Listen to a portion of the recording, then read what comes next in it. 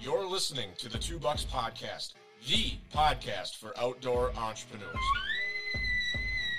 Little by little, I was getting the sense of my time isn't my time. Just kept feeling this pull to the outdoors and wanting to do something in the outdoor space.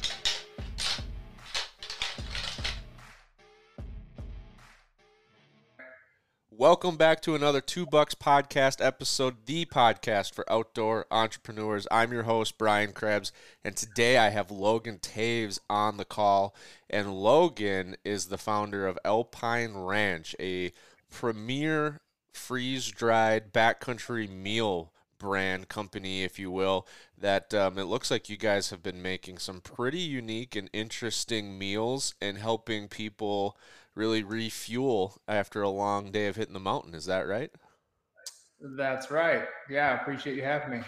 Yeah, well, thank you for being here. I mean, it's that time of season. I mean, we were just talking in the green room. I'm leaving in a couple weeks. You're leaving in more like a couple days, or you're inside a week now for season to be kicking off, and that's exciting. I was just ordering a water purification system this morning because we are actually for the first time going to be doing some spike camp, some backpack hunting. Usually we do the big day camp, elk camp, and then day hunt out of that. And this year we're probably going to be doing a little bit more run and gun mobile. So whole new set of experiences. So partly that was what really piqued my interest, but also the whole aspect of starting something like Alpine Ranch seems daunting enough to start a business, much less a food business or something in the food industry. So that's why I decided to reach out and have you on here. Yeah, no, thanks for having me. Season's coming up quick. We're excited. We launched about this time last year, so there was not a whole lot of hunting going on last year. It was mainly, getting our facility approved and getting the business launched. We launched in October last year, so excited to have a real hunting season again, and looking forward to this time of the year, man. It's been real hot here in Idaho, and we're looking forward to some cooler weather and some bugling bulls, and getting into rifle season later on. So we're excited. Oh, I bet, and I bet it's fun to have a full year under your belt. It's fun. I would imagine if you had to draw a curve, I would imagine the peak of like backcountry meal planning is kind of weighted towards the beginning of the season. I would say it's probably more of an archery game. I don't know, there's probably some diehards out there that are going to comment, but man, once you get into late October, November, the thought of sleeping on the mountain in a tent starts to become less and less exciting to a guy like me. Is that kind of true as what you've seen in the last 10 months of being live and operating? It's like a big push in the early season on the meals? Yeah, I mean, no doubt. Scouting, it starts with spring bear, right? People get excited. They get out, want to get out in the backcountry, early in the season. And then obviously, yeah, certainly archery. I think even rifle season into October, depending on where you're at, doesn't get too cold. November in the backcountry, that could be a little daunting for sure. Although, if you got a shelter with a stove, by all means, guys do it, and guys are successful at it. So it just depends on like what your appetite is for a little bit of a suck fest. But certainly it can be good. So yeah, the stove thing makes it an interesting twist. But then you got to be looking for fuel and all that stuff. I mean, I'll do a base camp. I'll definitely do a base camp, and I guess to be fair, though, when it is colder like that, the thought of having a nice warm meal on the mountain versus a sandwich is really exciting. And so we really like firing up the jet boils and doing, long time ago we started with Mountain House, and I'm really becoming turned off to Mountain House. It just rips me up on the inside. Yeah, I think historically, we all grew up eating that, right? And for years it was Mountain House. There's other brands out there. I don't want to talk bad about anyone, but I think the way freeze dry made you feel, I think we all just kind of took it as that's just freeze dry. That's just what happens when you freeze dry something and then you eat it on the mountain. And I think it took a long time for other companies to start entering the market, and we just kind of looked at what these other companies were putting in their meals. And even, companies started coming out with higher protein options, higher calorie options, better calorie per ounce ratios. But as far as the ingredients goes, what you eat is really how you feel. And if you aren't putting the best fuel in your body going into each day, and you feel like crap when you wake up in the morning, it's going to be hard to push, 1500 vertical and get up that mountain, especially on day 7, day 8. It gets rough. It's rough on your body. And even guys, I mean, a lot of guys, they treat their bodies real good, all off season, and they're really like putting the best possible fuel in their body, eating clean. And then you get to season and you start putting a bunch of crap in your body, and it's no wonder you don't feel good waking up in the morning. So Oh yeah, and it's funny you mentioned like calorie and calorie to weight ratios, because that was a big thing that I'm looking at. Like some of those meals that I started out with, whatever brand it was, and I'm like, wait a second, this thing's only got like 450 calories in it. Like, why am I backpacking this thing around? It's like that's half of one meal for me. Like I'm a big guy, like 400 calories is nothing. And so that's where I'm like, I want to find something that's like higher, like 8, 9, 10, 1100 calories in a meal. And then, that can be like my big evening meal after like a long day of hunt. And I don't want to have to cook like 2 or 3 different freeze dried entrees to get the calories I need at one time. right. I mean, no doubt. I think when we started, we were looking at the portion size, how many ounces we wanted our meals to be, and certainly, especially in the more premium options, a lot of companies are running a 4-ounce portion, which, if you're 150 calories an ounce, 4 ounces, you're at 600 calories. For me, that wasn't enough. I know some people they don't eat a lot, but when I'm out burning calories, going up and down the mountain all day, really. To me, I was looking more in that 800 range. Was kind of the sweet spot. 800 to 1,000, if you can get there, but it's hard to get there without even more than 5 ounces. So we went with 5 ounces, which if you look at the other premium options, there are certain companies that are running 800, 900 calories, typically in a bigger than a 5-ounce portion, so they may be closer to 6. To hit that number. But certainly that was a priority for us was, hey, we want to be able to fuel up with, close to 1,000 calories at night and be ready to go for the next day. So, 5 ounces was important to us, and not skimping on that. Cause I think it would have been easier to hit a lower price point and, put 25% less food in the bag. But we just didn't feel like that was the way to go. We were trying to create kind of the perfect meal that we would want to use. So yeah, and I've talked to certain people, maybe more so from like a backcountry preparedness mentality of like what's an optimal food system look like, and it usually always contains a freeze dried entree for sure. But then we talk like, well, you can get a lot of sodium, especially if you're eating 2 or 3 meals a day, and if you're not keeping tabs on the sodium intake, like you can start to get too much, and then that can really cause issues for you if you're not acclimated to sodium, or which, like you said, if you're treating your body really clean all year long, you probably have a lower than average sodium intake. So then all of a sudden you start slamming a few grams a day of sodium, and your body's going to react. I mean, it's an electrolyte. When you get too many of them, it's not pretty.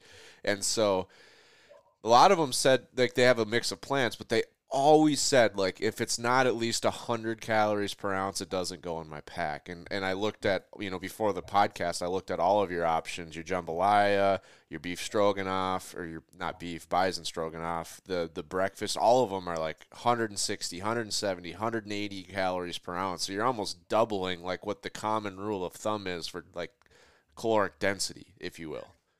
Right. Yeah, no doubt. I mean, and the way we get there is clean fats. So we use a lot of olive oil, grass-fed butter, real high-quality proteins. A lot of our meals have bacon. It's always uncured bacon, but if you want to get above, I think it's 118 calories an ounce. You got to add fat, right? I mean, you could have a meal that was pure carbs or pure protein, and you're not even going to hit 120. So in order to hit those higher numbers, you gotta add fat, but you gotta add good clean fat. I know you were speaking to the sodium earlier. We use Himalayan pink salt to season all of our meals. So anytime we add salt, we don't add a ton of salt to our meals, but we try to add good salt, good natural salt, and we think it makes a difference. So for sure, if you want to hit those higher calorie numbers, you got to add good clean fat, and then that also comes with its own challenges when it comes to freeze drying. So we got some ways we can freeze dry that well, and it lasts great. But that was certainly one of the challenges when we started building these meals was getting that fat to integrate properly, and we've been able to do it. So. Oh yeah. So when you start, well, I have a entry question to the real question. So Alpine Ranch, when I'm looking it up, I find there's also an Alpine Ranch, like a farm that produces bison. Is that affiliated with Alpine Ranch freeze-dried meals? No, we're not affiliated at all. That was we were coming up with the name. That was another company that was out there. I think they're out of Nevada or something like that. Anyway, there's an actual ranch out there. We are not a ranch, but we do work with ranches. I've got a great bison rancher who raises our bison for us. He knows we want our bison to be 100% grass fed, so I let him know when I need a new one, and he kind of raises accordingly for us. So we like to butcher heifers. We think the flavor's a little better, and he makes sure they get nothing but grass. So I mean, if you go buy bison in the store, it's almost guaranteed to be corn finished. So usually that's 4 weeks, 6 weeks. I think it depends. I'm not a bison rancher, but I know most bison in the store is corn finished, primarily because they want marbling in their ribeyes and stuff like that. Right. But for us, we're using ground because it rehydrates great. And, as far as the nutrient profiles go, 100% grass fed is what we're going for. So we're trying to avoid the corn finished proteins wherever we can. So he's been awesome. His product is amazing. Flavor is great, and it's super clean. So certainly that's been awesome. Well, that leads right into my second question. Is I did notice there's a theme of bacon and bison, and so I mean, obviously the bacon's a no-brainer. Everyone loves bacon. But I was going to ask, like, what was the real decision maker when you're starting to say, no, we're going to focus all of our, red meats on bison, not beef, not any of the, not obviously. And then once you get to bison, you just mentioned, obviously, the reason why you didn't go with like a grain-finished bison, because everything, everything's grass started. So when they say grass fed, it's usually a marketing ploy in today's grocery markets where it has to say grass fed, grass finished, because every cow is started on grass. I mean, they're all started in the Midwest or the West on big ranches where the calves drop and they spend the whole first year on grass. And then they, usually bring your 600-pound calves to a feedlot and they're finished on grain. So obviously you kind of went through that. But what was the decision point to just bison in general? Because I assume it's harder to source. It is. It's a lot harder to source. That was one of our big challenges coming into this, was finding a good source. We actually have a good guy locally he's just been great.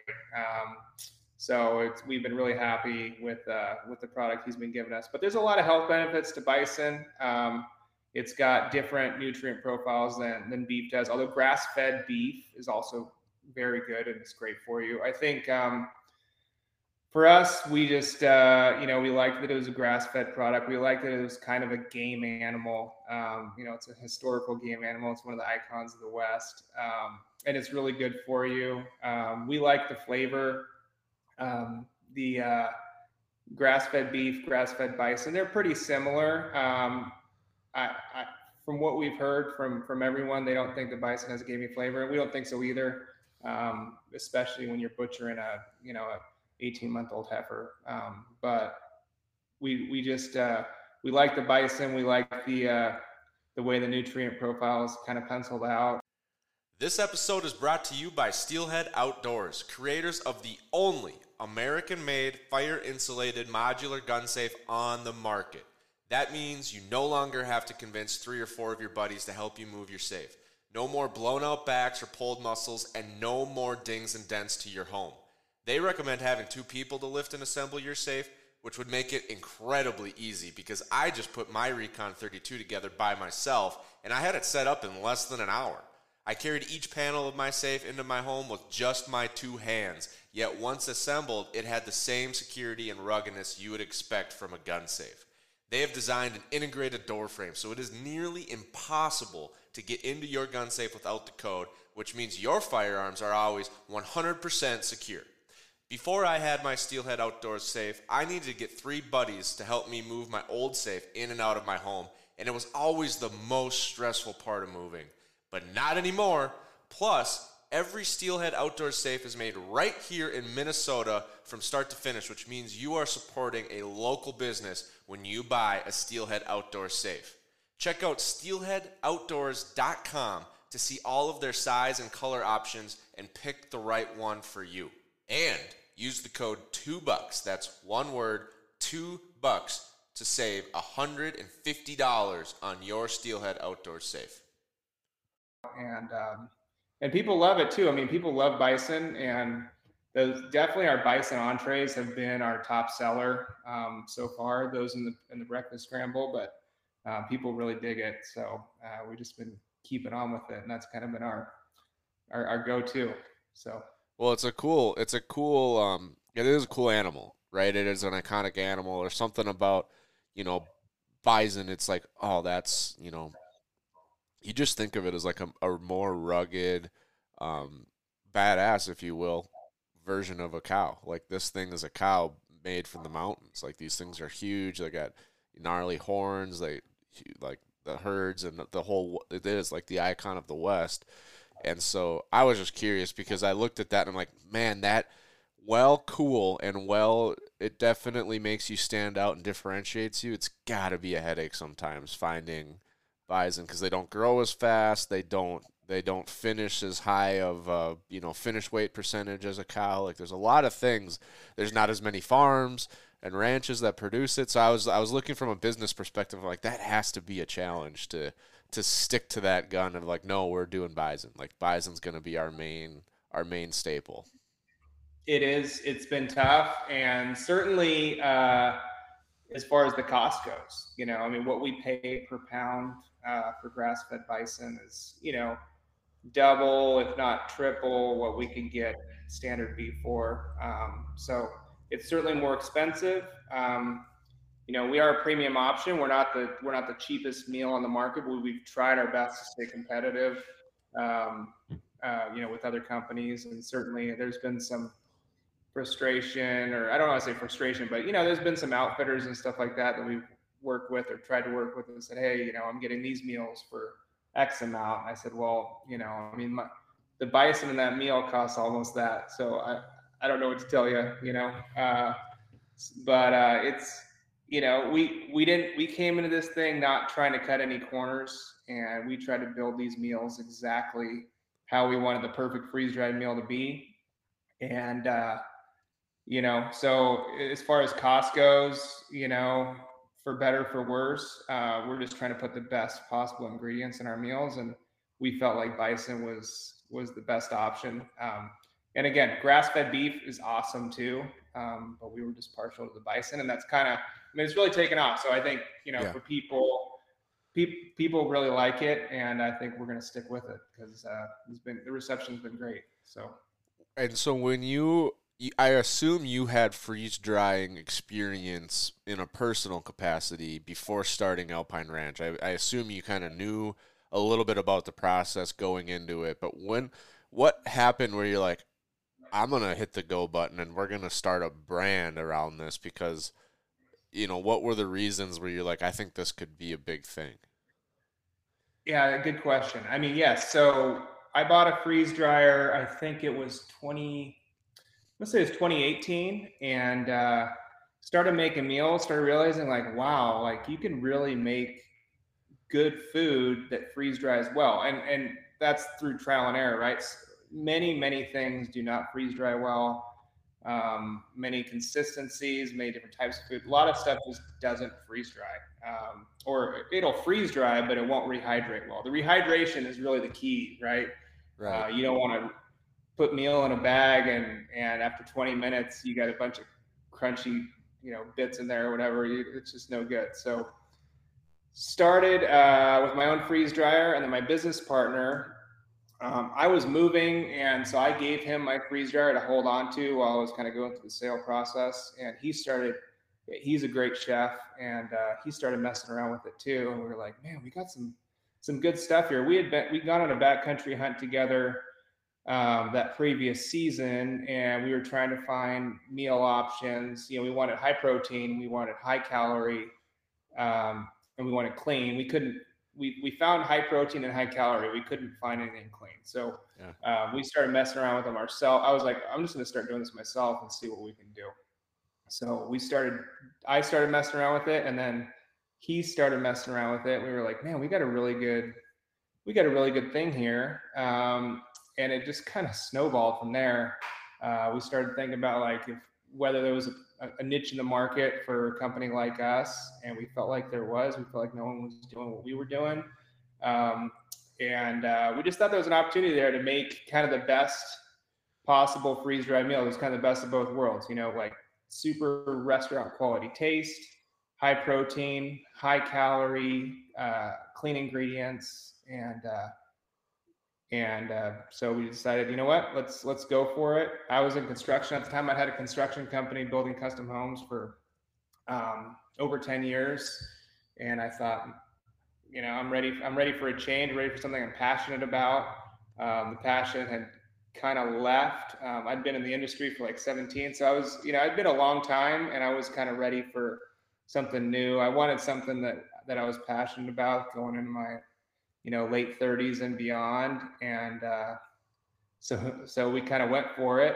And I'll tell you what, I mean, it kind of really snowballed once we realized what we were getting into.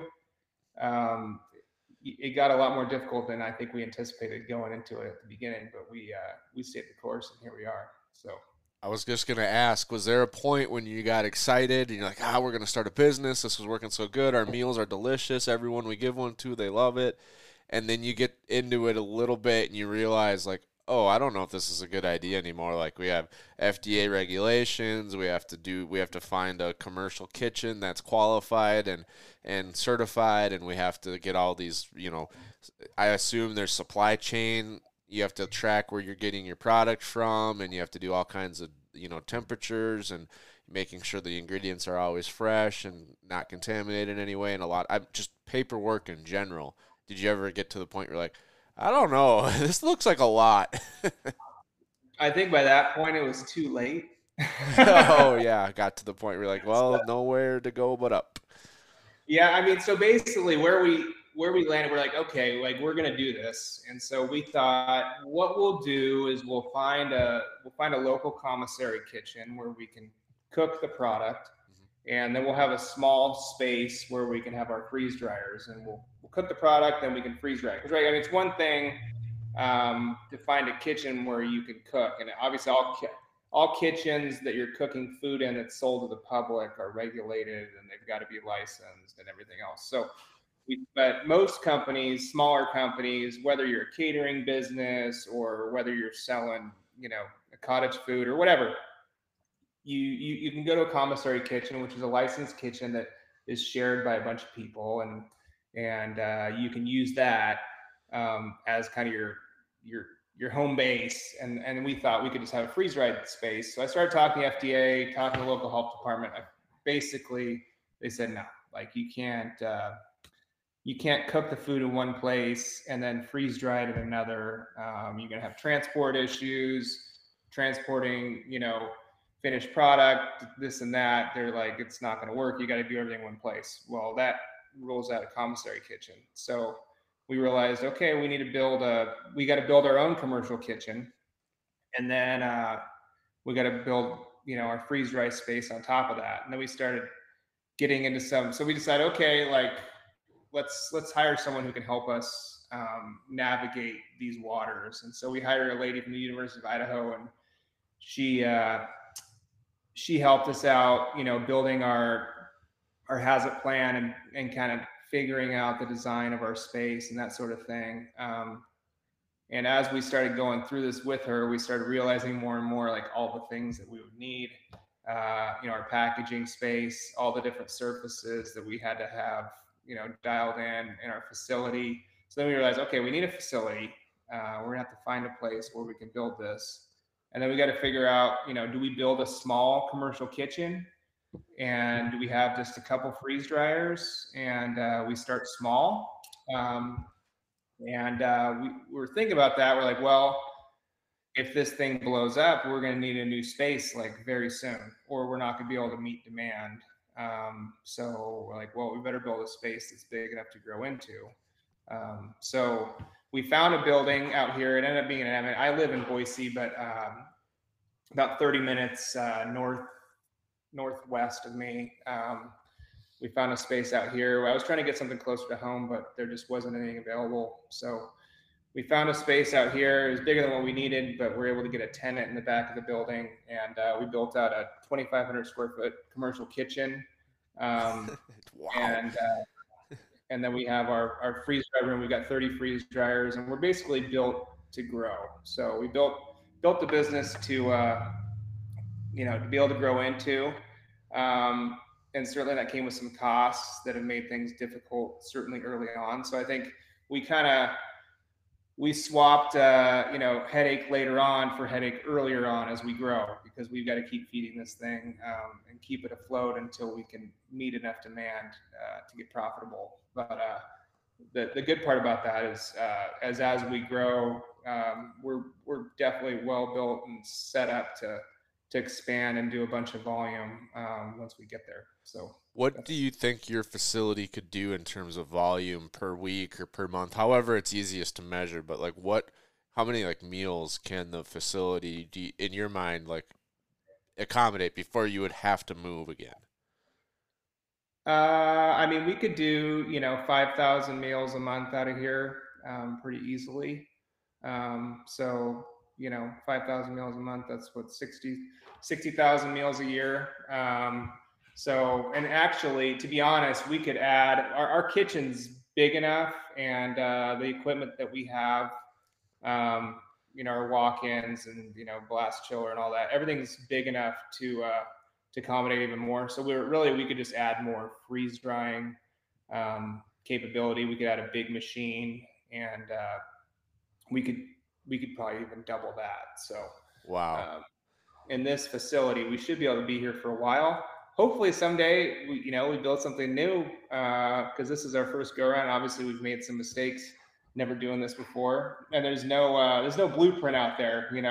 There's no info out there for someone starting a freeze dry business. People are very, they play their cards real close to the vest, and for good reason. There's a big barrier to entry in this business, especially cost wise, and it's good if you can get in.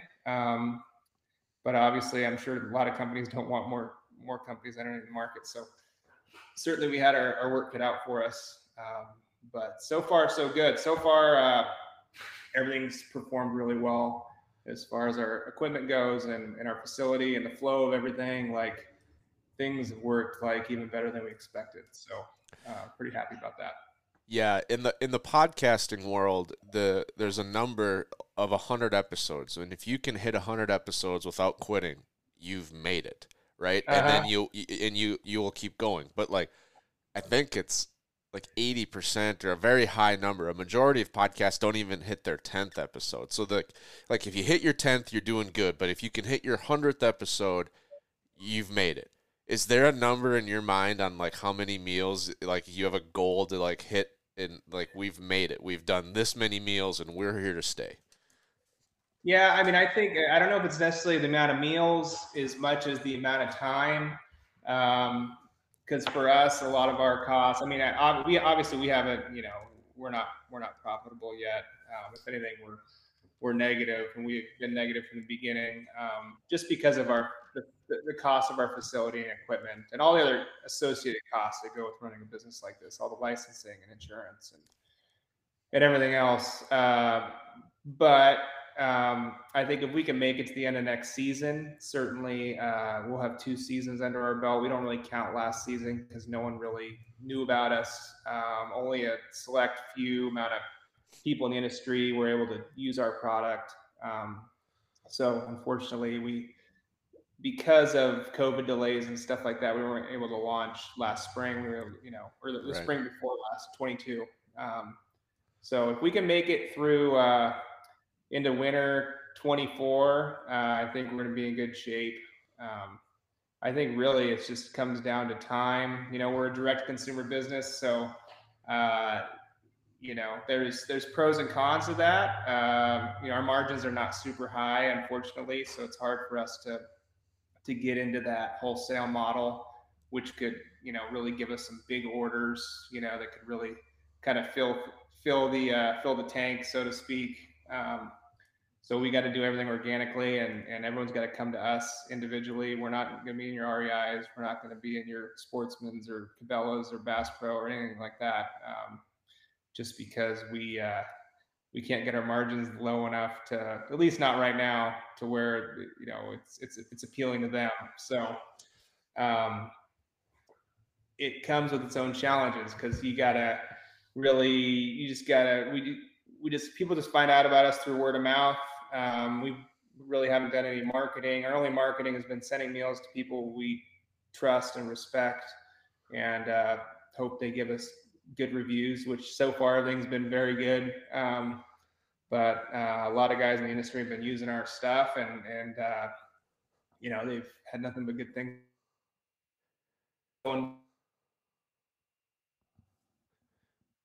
There's certainly a couple of companies that are hold most of the market share in this space, and we're certainly not for everyone, but for people who care about what they're putting in their bodies and who want the best tasting freeze-dried meal, in our opinion, out there, we're certainly a good option for those people. So, and if you go into the backcountry and if you're doing one hunt a year and you're spending 8 days and 7 nights in the backcountry, pay a little more money, but get something that you're going to feel great waking up the next day, and get something that maybe is a little more expensive but tastes a lot better than the other options, and it's lighter and you're carrying less on your back. I think you could really improve the quality of your hunt by going with an option like us. So Well, yeah, and I did see John Barklow posted a story, and he was posting his pack list for a hunt, and I was scrolling through it because I had John on. I have another podcast called The Western Rookie, which is far larger, and it's targeted at helping people hunt the West, primarily a Midwestern market demographic, and people that are traveling out to the West. And I'm like, what do I do? And so I had him on, and we should probably get you on that podcast too, because that's the one where it's like, hey, this is how you would design a food system and how a freeze-dried entree or two can fit into your daily plan. But as I was scrolling through John's plan, I saw him call out, like, he didn't even call out like one entree per day. He was like Alpine Ranch and the meal that he was going to eat for each one. I was like, hey, I'm talking to Logan later this week. That's pretty cool. So you must have sent him one or got connected with him at some point in time, because he had it in his backcountry mission planning list for whatever his next hunt is. I love John. That guy's awesome, man. What a wealth of knowledge. I've been following him for, I don't know, 3-4 years. And I've just learned so much about, sleep system and fabrics and, synthetics versus, wool, and just all these different things that he's so knowledgeable about. So I sent him some meals. God, I'm trying to think. I think I sent him some meals last spring. He was crazy guy. He was going to go out and do like a snow camping expedition, and just for fun, probably. Just for fun, just to test and see if his Sitka stuff was working or whatever. So I sent him some meals, and he tried them. I sent him the prototype of our stroganoff, which we just launched about a week ago. But he tried that back in the spring. He really liked that one. And then he's been ordering some meals from us ever since. So it's pretty cool. But he digs the meals a lot. I don't know if it's because the calories per ounce ratios. I don't know if it's the taste. I don't know if it's the protein. I'm not sure, but he likes them. He says that's all he's going to eat, so that's pretty cool. Yeah, that's cool. Because I was going to ask, as you were talking about building the brand. So usually I think of when you build a business, a lot of us are, and maybe it's me, but I'm very technical based. I'm an engineer. So I look at a list of things like to accomplish. Like, all right, built the website, built the product. I can package the product. I tested this. I got everything set up so I can sell a product. And it's like, all right, I've built a business. Well, not really. I started a business, but building a business is different. That's where you have to build your brand and you have to grow and you have to market. And so I was hearing you, and I was going to say typically the easy part is starting and opening up. Like to hit your open date, it's usually the easiest part. Then from there on, it's the work begins on growing. This might Alpine Ranch in your story might be one of those exception clauses where dealing with building a kitchen and all the FDA regulation and becoming certified and all the paperwork might truly be a little bit harder. But now you are seeing like in the next step, like you got that hard stuff done and now it's time to grow. And I was going to ask, like, what have you thought through, like different ideas you'd like to try, or what the plan would be for to like get your name out there? Is it trade shows with jet boils going and little sampler spoons of each meal, or you know, you mentioned obviously like sending some to some key people that you really trust to give it a good review and post it and promote it, like John? What's that kind of look like for this like next phase or next season of Alpine Ranch? Yeah, no, totally. I mean, that's definitely, I mean, I think we got through this really hard part, which was opening. And then we realized we're still in the really hard part, because now we gotta make a business of it. So it hasn't gotten any easier, I wouldn't say. And it's certainly a different business than, like, you know, when I was in construction. I only needed to close, you know, a couple deals a year, and I was okay. But we have to close, you know, multiple deals every day just to stay afloat. So you know, it's we've tried different things. You know, we've tried the Google ads, Facebook ads, Instagram. We didn't really see much return at all, and I think that's just, you know, I think there's companies out there who can throw a lot of money at marketing and they can see a return, a nominal number that makes it make sense. I think for us, at least so far, hasn't been the case. It's really a product that people just, I think what we're realizing is, you know, people are gonna have to try it and they're gonna have to tell other people, and it's gonna be organic growth. And our product speaks for itself, but you know, people are gonna have to give other people rave reviews, or they're gonna have to hear from people they trust. And so that's been guys like John, like Snyder, like other guys in the industry that have, you know, tried it and had great things to say. And I mean, I think the fact that some of these guys are only running our meals speaks for itself, and we're not even just giving them to them. You know, guys are paying for meals. I mean, you'd be surprised. A lot of these big guys in the industry don't want to take handouts. You would think, I mean, they could get everything for free all day as much as they want, but they also understand, you know, smaller companies who are trying to make it, and they try not to take advantage. And so we really appreciate that. But I think going into next year, certainly trade shows are on our radar. Show season, we want to hit at least 2 or 3 of the big shows this next year, and there's some costs associated with that, but we're preparing for that, and hopefully just, you know, be able to mix with some more people in the industry. Hopefully, you know, not only do people find out about us at the shows, but you know, we can form more good relationships with great outdoor companies. You know, we feel like we're doing stuff the right way, with a lot of integrity, and not cutting any corners. And I think that speaks to a lot of people who are looking for, you know, for something good. You know, so far, I think people are like, wow, I don't really have anything bad to say. Like, this kind of checks all my boxes, and that's what we're going for. Yeah, and I would imagine getting in front of a person where you're cooking the actual freeze dried, like you open the bag in front of them. It's not like, yeah, this is the same recipe, but it's fresh. Because regardless if it tastes the same, I think, you know, we had Sean Curtis on the other podcast. I don't know if you know him, but he's a DIY food freeze dryer. He just spends like 200. He does like 200 meals a year. So he's like, I might as well buy the thing. Also, I'm gonna go broke with me and my 3 kids and my wife camping every weekend. And Right. so he said, when we get our recipes dialed in, it's like 97% of the flavor of fresh. Like it really is delicious. And Yep. so I just think like if you open the bag in front of them, though, they will realize like I'm not cutting corners showing you at a trade show how good it could be. This is how good it really is. When Yeah. you're going to be on the mountain, this is what it's going to taste like. And just that one spoon, you're like, oh man, that was good. And then, it takes probably a while. I mean, you could definitely bring some and sell them at the show, but it would probably be like, they'll keep you in mind. And then when they get to, August and they're planning their elk hunt, they're going to remember you and buy from you. So it's hard to pencil out, like, how much do we dump into trade shows? Because we're probably not going to sell a ton of them at the show in February. We're going to sell it to that person come August. And so that part's tough. And that's where I was wondering, have you done anything with, like, digital, just analytics gathering? Like, do you have the Google Pixel installed to your website so you can at least start gathering some of that demographic data?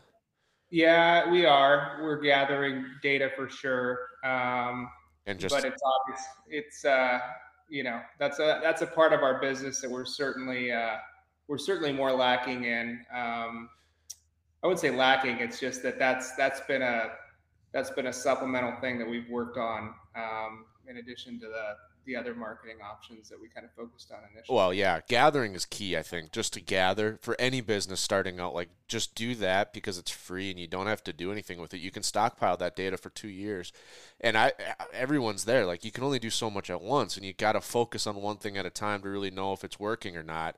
And so, I think it's pretty normal to gather and not do anything with it. But then when you get to that phase, it helps. It helps whether you do it alone, which I probably wouldn't do alone because I'm not a marketer, and so I'd probably get some help from someone that is, but then I can give them this data and say, this is what I got to work with, and then they're going to be, they look like it's Christmas morning and they just came down the stairs and there's a bunch of presents under the tree because now they have something to work with.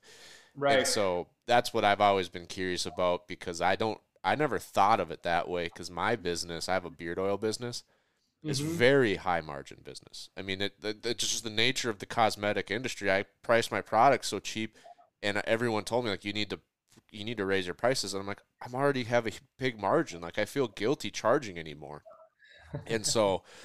But it's not a high ticket item. So when it comes to doing digital advertising, I'm probably not going to be profitable on my first sale.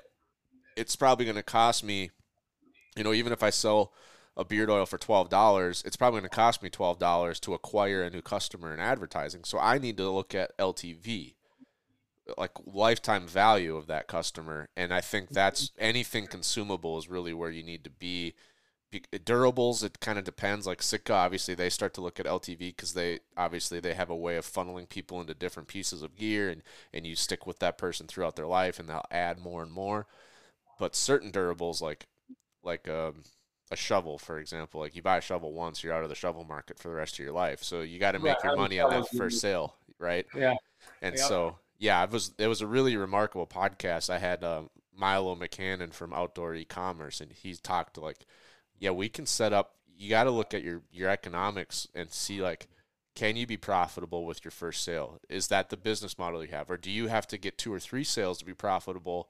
And so then we have to start looking at LTV, like what's your customer LTV? And I thought that was something with a food company like Alpine Ranch where that metric is going to be key. Like once you get that customer like John and he says, I'm only buying this, and he keeps coming back, like you have to protect and like just cherish that one customer and that LTV because that is the business model. Once you have them, it's so much easier to sell to that person again.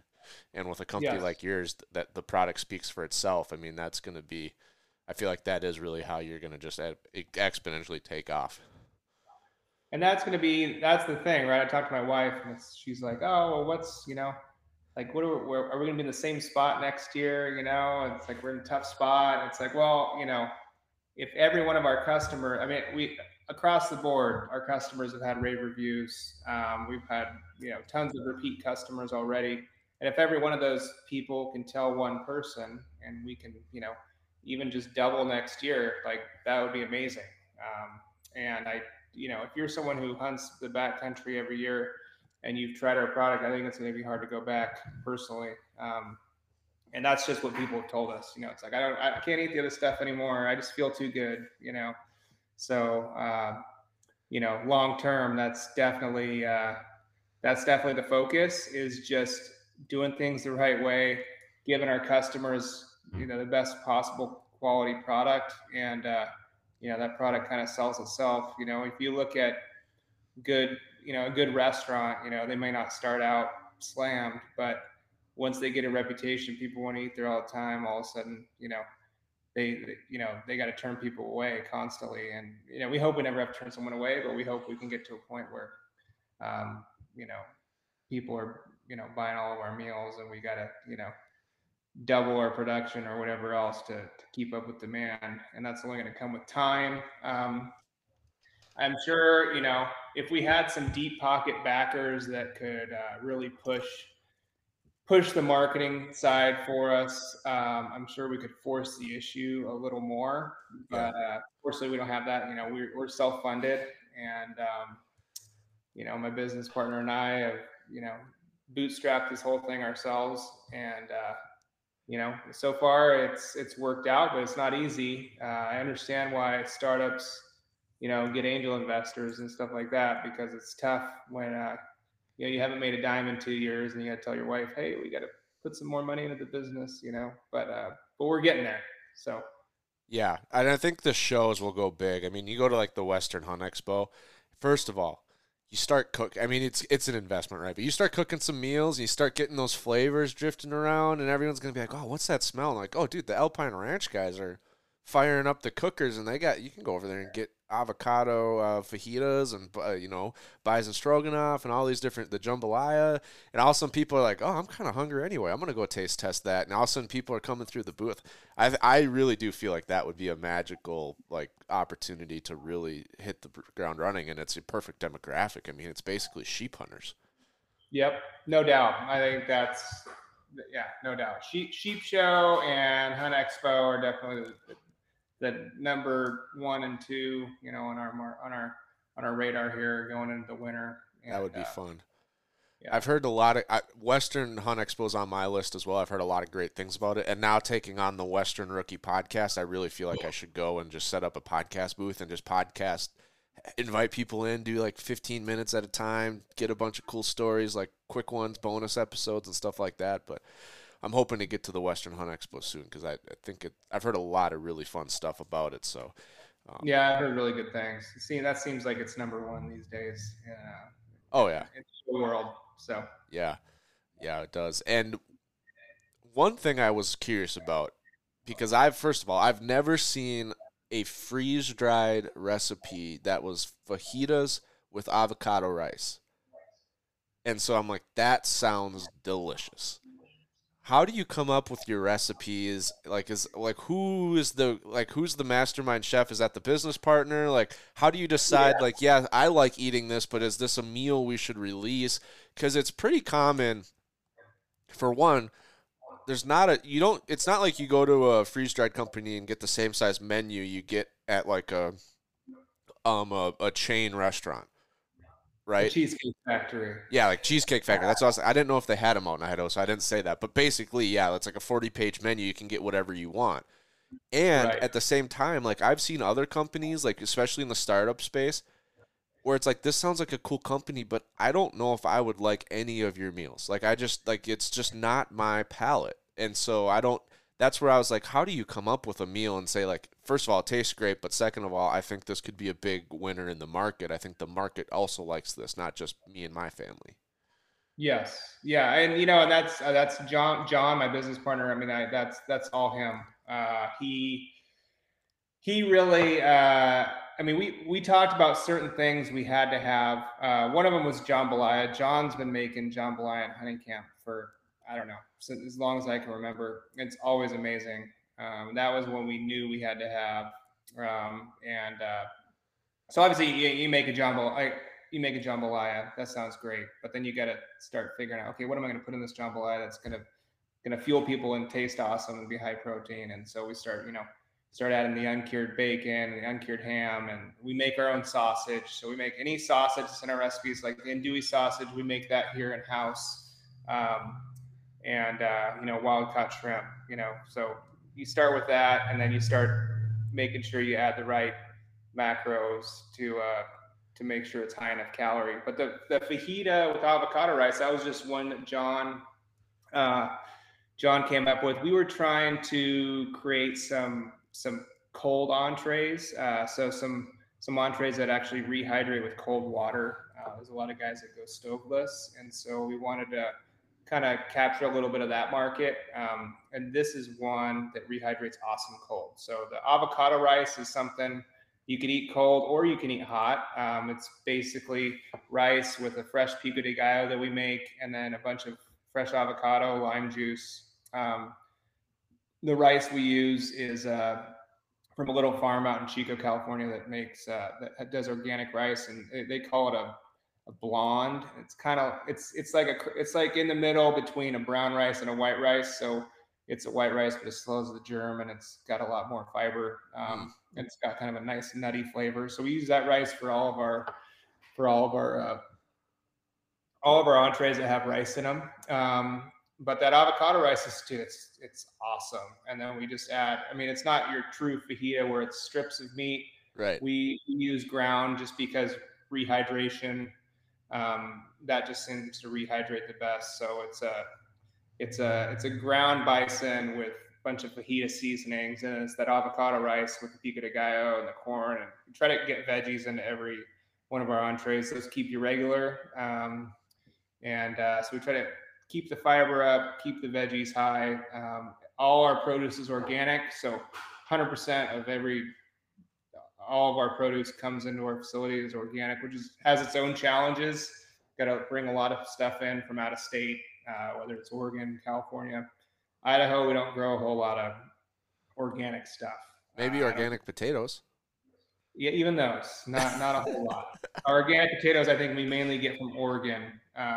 Okay. So, for whatever reason, I mean, I would love to get potatoes from a local supplier, but we use Yukon Golds, and they got to be organic, and that's just it's tougher to find.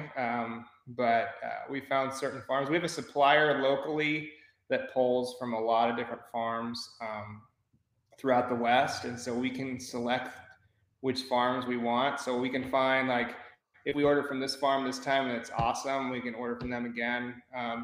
And it helps us kind of maintain good quality, because there's certainly a huge difference. I mean, I can get organic red bell peppers from one farm or another, and there's a massive difference in the quality. So we try to take notes on which farms are the best and make sure we try to pull from them every time. That's worked really well for us. Yeah, I mean, all the entrees really, I mean, it just like, they started out conceptual, and then John would make he'd make one batch, and then we'd try it, and then try again, add this, add that. And then we start plugging the nutrients in. It's like, well, the calories per ounce aren't great. Like, how do we get the calories up? Or, the protein isn't where we need it to be. We try to hit 40 grams at least in every meal. You're trying to refuel your muscles. So that was important to us. But, then you start adding calories to the meal, and then it comes with its own set of challenges. So really, it's just a dialing in process over a long period of time. The stroganoff is our longest one to dial in. That one we wanted to launch last year, but we just kept working and working and working, trying to get it right. And I think we really nailed it. I mean, when I say we, John really nailed it. It turned out awesome, but it took some time. And then every time we launch a new product, there's a big cost involved with that, because we've got to order our packaging. Our packaging is super expensive. Yeah. And we got to order a lot of it. So plus all of the R&D it takes to launch a new product. I mean, that adds up too. I mean, you want to hold, like, that's why I feel like it's common when you get these, like, I'll pick on Mountain House, and they might comment on me, but you see the same Mountain House recipes for over a decade. It's like, well, they spent probably a lot of money to bring this recipe to the market. They don't really want to start over. Right. So, but I think, well, get this, I haven't even had a jambalaya ever in my life. But looking at the ingredients, yeah, never. Well, I'm from Minnesota, so it's like our seasoning is salt and pepper.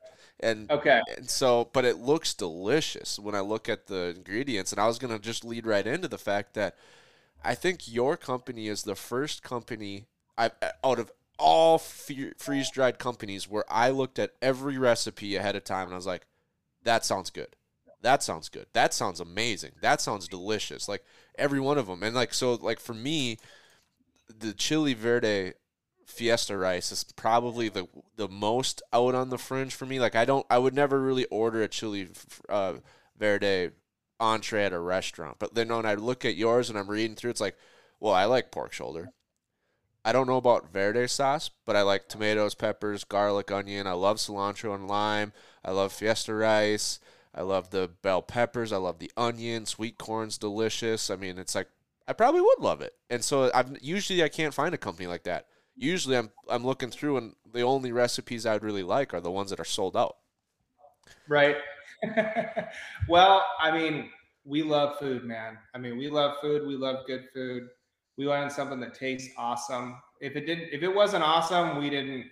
I mean, there's plenty of recipes that we thought would be good, and by the time you get down to it, it's just not quite there. Just not quite up to snuff. I mean, the chili verde with fiesta rice. That's honestly might be my favorite.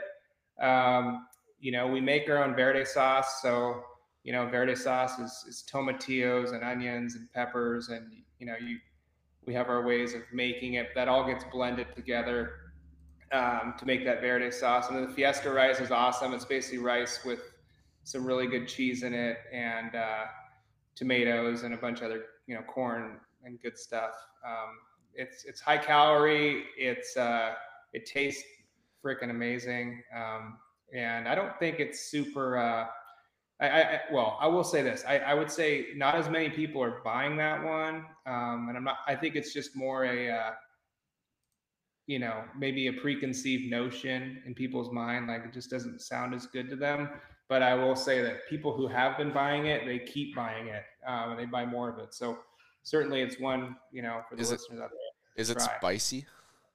It's a little spicy, but not really. I mean, any of our recipes that have spice, we don't put a lot of spice because we were trying not to polarize people too much. I mean, certainly for me, I could have more spice in all of our spicy recipes, but I know there's people out there who can't handle much. So yeah, you gotta rank it on a Minnesota scale, not a New Mexico scale for me. No doubt. I got a lot of family in New Mexico, and that's where my mom grew up, and being out there with them, and that is they eat some spicy food. I love it, but have you looked at doing any like bundle packs or like a variety pack of anything like that to maybe, for one, higher order value, but also for someone that's like, I don't really know what I want, or I don't really know where to start. Just, hey, get this bucket. It's like 2 of the breakfasts and 1 of every other meal, or 3 breakfasts, 2 of the bologna and the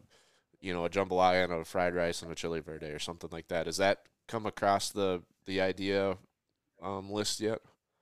Yeah, I think the one thing is, I would say our most common order has been this whole summer, at least initially for customers, is they just get 1 of each and they just try them all.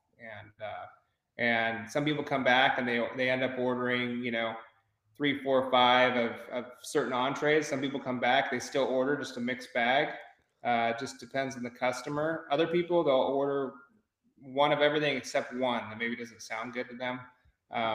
So we thought about doing, like a big pack, and kind of where we settled was, hey, like the volume discount that we're going to offer people is we'll give you free shipping if your order value is $150. Okay. So the shipping is expensive for us because of the size. Man, just the size. Yeah, it's the size. It's not the weight. The weight is fine, but the size and shipping is it's just crazy the different costs to ship to certain areas of the country. In my little circle up here, like shipping to Montana, Oregon, Washington, even California, and Nevada, like it's cheap, but shipping to Florida, even shipping to places like Ohio, Minnesota, obviously the East Coast, I mean, it can be 3-4 times or more what it costs to ship here. And given our margins and the size of our product, like if you order one meal and we shipped it for free, we would lose money on that deal every time. So we had to Oh figure yeah. out like, I know there's companies out there that give free shipping, and we, instead of, if we were going to do something like that, we would have had to raise our prices and then offer incentives like free shipping. And so we figured, well, let's try to keep our prices low. If people want to ship for free, if they can get to the 8 meal mark essentially, then we'll ship it to them for free. And that seems to be working out pretty well so far. I would say most people, they might order just one of each right off the bat, and then they'll come back with a big order to hit that free shipping number. Well, does your so I see your website's a custom job, custom design, right? You worked with a team to design it. Do you get shipping discounts from your website supplier or whoever you do your order fulfillment through? Yeah, we do. Yeah, we use Shippo. I did trials of a bunch of different shipping companies initially, and they seem to have the best rates of anyone. So Okay. Yeah, I just know that I don't know the rates of all of them. I just know that my business is on Shopify, which I love for a product company, and they have some pretty competitive shipment rates and savings at different types of shipping. Because that's the same thing. Like my beard oil is only an ounce, but I got to put it in a box and pad it, so then the box gets a little bigger. And for me, it's like a $5 item or a $6 if I didn't have a discount. And I'm typically shipping for $3.99 or $4.36 is a common one. Right. And so same thing. Like I can't really give away free shipping on one bottle, but I have a multiple option to ship. Yep.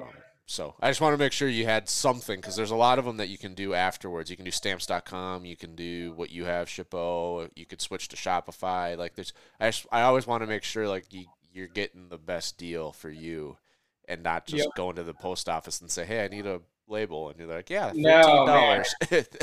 No, and I mean, it's crazy. If you get a rate that's not through Shippo, it's crazy how much more expensive it is. I mean, it's way, way, way more. And like I said, I tried 5 or 6 of the top, fulfillment companies, and tried. I mean, I wanted to look at their platforms and ease of use and stuff like that. But mostly, I was concerned with the costs, because I know customers hate.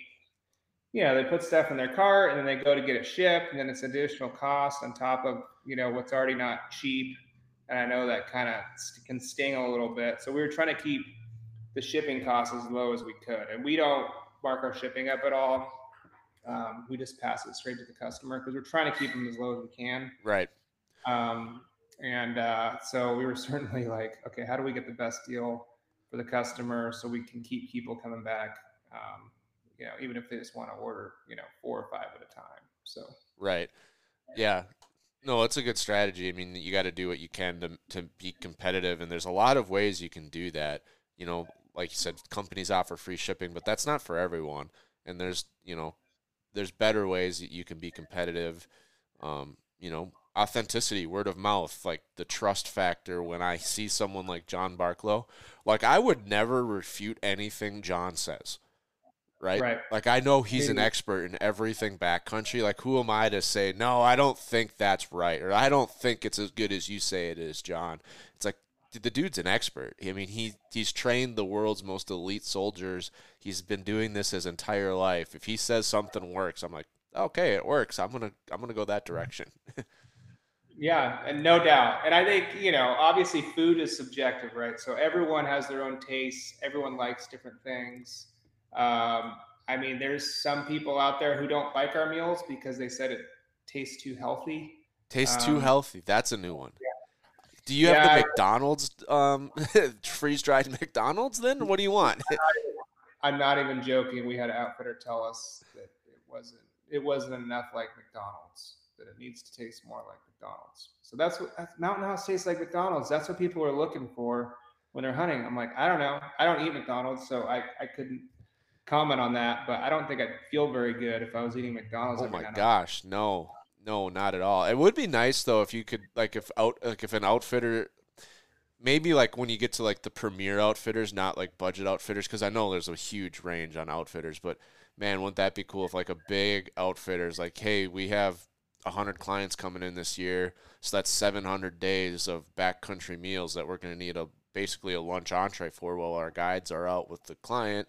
Plus, every client, like every 2 clients, has one guide, right? So now we need 1,750 meals from you, and you're like, Right. And awesome. we have some pretty good. We've signed some pretty good outfitter deals. This year, and that's really been a focus for us, especially for the off season. Is working those deals for outfitters who are trying to step their game up and give. You got clients paying 35, 40, 50 grand. For a dollar stone sheep hunt or brown bear hunt, 25, 30,000. So well, even 10,000. I view it in a little bit different view though. Like if I'm an outfitter, what are my options for lunch, right? I want my clients to be successful, which means I want them out on the mountain all day long. I don't want them coming back to camp for lunch. Okay, so I got to send them with something. Now, do I really want my cooks to be making 20 or 30 sandwiches a day and bagging them up and giving them to everyone? I could, but that stuff weighs a lot, so I got to bring it in here on horses. It takes a time every day.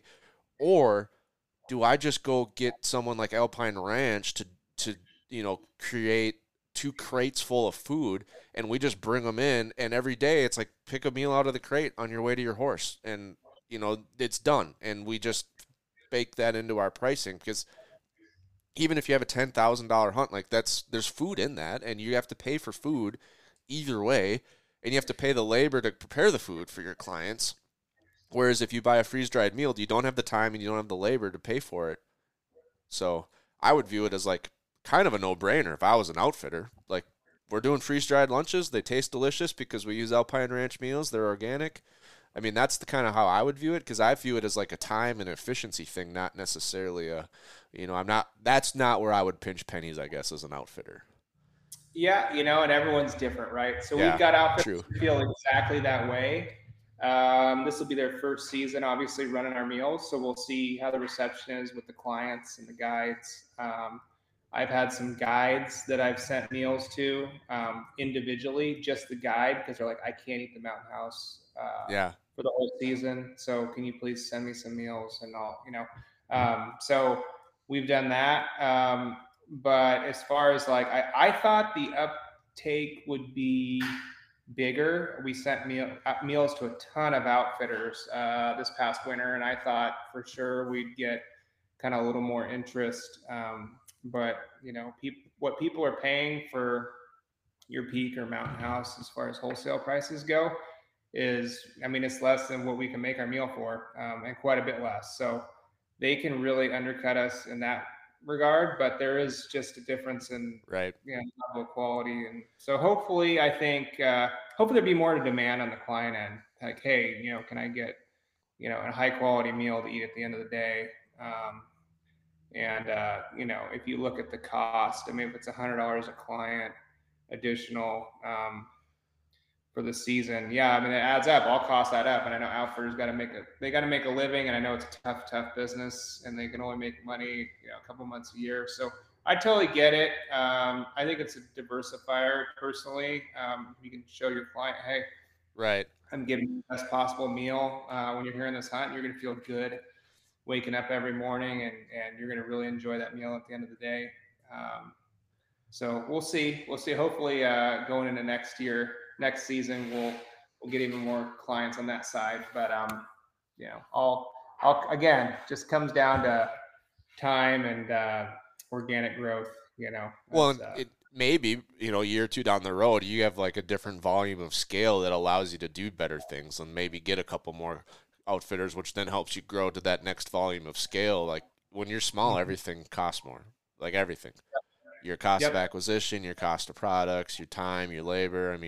It all adds up way more. Where if you're like consistently at that 5,000 meal a month or 10,000 meals a month, and you can plan out. The nice thing I would feel about, like, a lot of nice things come with big orders, but like with your product, it has a pretty stable shelf life. Maybe not 40 years that you see like on a Mountain House bag, but I don't need my meal to last 40 years. I usually need it to last 40 days. And then it's, I buy it for an elk hunt, I go on the elk hunt, I eat it. but at least like your meals would last like a year, right? Or like, what is the shelf life on an Alpine Ranch meal? It's 5 years, so 5 years is really the industry standard for freeze-dried meals, and then it goes up from there. Mountain House, they can put 25 years or I don't know, 30 years, whatever they're putting on their meals now, because they've been around that long. So they have meals from way back then that they can show, hey, it's still good, right? So we're all using the same technology, but for us to get a higher shelf life than 5, we got to pay, third party big dollars to do a certification process to show that. Well, and do they add more preservative chemicals to get to a 20 or 30 year, or does anyone that's more like prepper, and like I assume that when I see that, I see like, oh, there's got to be more chemicals in that I don't really want. Yeah, I mean, look, you can read an ingredient label. If there's stuff you can't pronounce, probably don't want to eat it. That's just me. Right. But we don't use any seed oils. We don't use any of these things that can help, increase shelf life. But really, the shelf life for freeze dry is get the moisture out. Is exactly the moisture out. So very low amount of water in your food. With an oxygen absorber and a Mylar package, and it should last a long time. Well, that's what I thought of as like a cool feature of like getting like an outfitter business, where if the outfitter can, like, because outfitters know years ahead of time a lot of times what their client roster looks like, and so it could be really cool if they put in an order, and for now, like right now for next year, and they say, hey, I'm going to need 1,000 meals for next season. And so now you have a year to plan that out, and you can do it whenever you're in your slowest period to not only keep things busy, but to avoid getting crammed in August or July when everyone, like all the DTC customers are trying to get their meal, which, like, name a different food industry that can cook the meal 8 months ahead of time, like 8 months ahead of the dinner. No doubt. I mean, that's kind of the way we've looked at this. And hopefully, as we get busier, we can have the cash flow to make meals throughout the winter and then sell them in the summer and peak season. Yeah. Right now, obviously cash flow is an issue, and it's very expensive to just make one batch of our meals. So, we weren't able to do that this winter. We'll see going into next winter where we're at. But that would be, in a perfect world, our freeze dryers be running 24/7, 365, and just cranking out meals, and we're just selling them when demand is highest. Yeah, so. January, February, your inventory is going up because you have outfitter orders, and then you can ship those in time. But then the meals that are coming out of the dehydrator in August and September are probably going out the door right away because that's when the peak buying season is. Yep, exactly, man. Yeah, that's exciting. Those are, when I think of business though, those are all the things that make me excited. Like, man, if we can get to this point, then we can do this, and then that's going to help over here, and all these things are going to start spitballing and avalanching, and all of a sudden it's like those are the types of things that I just get really excited about. Like when I can hit that next level of volume of scale, so I'm getting a 10% discount on my ingredients, or I'm getting, my labor costs are more efficient because I hired a full-time person and we keep them busy the whole time versus like labor inefficiencies because we're like starting and stopping, and all those things make me excited when I think about growing a business. Totally, man. It's just getting to that point, there's just growing pains early on or later on, and it all comes with levels of scale, and a lot of big plans, and now you gotta, and then I think the hardest part is waiting for the growth to catch up so you can take that next step, Awesome. Yeah, it is going to be the next step. I'd love to have you back on the podcast because we've already racked up an hour, but like a year from now, and just get like another update and see like how crazy things have gone, because I feel like the next 12 months are going to be big for you. Yeah, man. I really do. Yeah. And if you're listening to this, there's a good chance I might be eating a meal right now because this is going to air in the middle of my Colorado elk hunt. So cool, man. Yeah, it's awesome. I'm about a month ahead on recording. So all the listeners out there, if you're listening to this, hopefully we're packing out a bowl and we're about ready to fire up our jet boils and our backpacking stoves. Yeah, man. Well, I appreciate you having me on, Brian, and good luck this season. Hopefully, you get a chance to try some more meals, and I'd love to come back on in a year and give you an update. And I love the idea for the pod. I think it's awesome, and I think it's really going to take off. So Cool. Well, before you leave, give everyone the website, where they can order the food at, where they can follow you guys. If you do have social media pages that you keep active, give them the whole rundown, so and we can put those links in the show notes of this episode as well. awesome. Yeah, it's alpineranch.net. So you can find all our meals on there, and then on social, the main place to find us, is Instagram, and that's alpine.ranch. So alpine period ranch on Insta. So yeah, give us a follow on there, and come check out our website. You can see all the ingredient breakdowns there. And if you got any questions, just reach out, and be happy to answer any questions you have. Awesome. Well, we'll put all those links in the show notes for anyone that's looking to stock up on some meals before their next hunt. Cool. Right on, man. Cool. Well, thank you for being here, Logan, and thank you for listening, folks.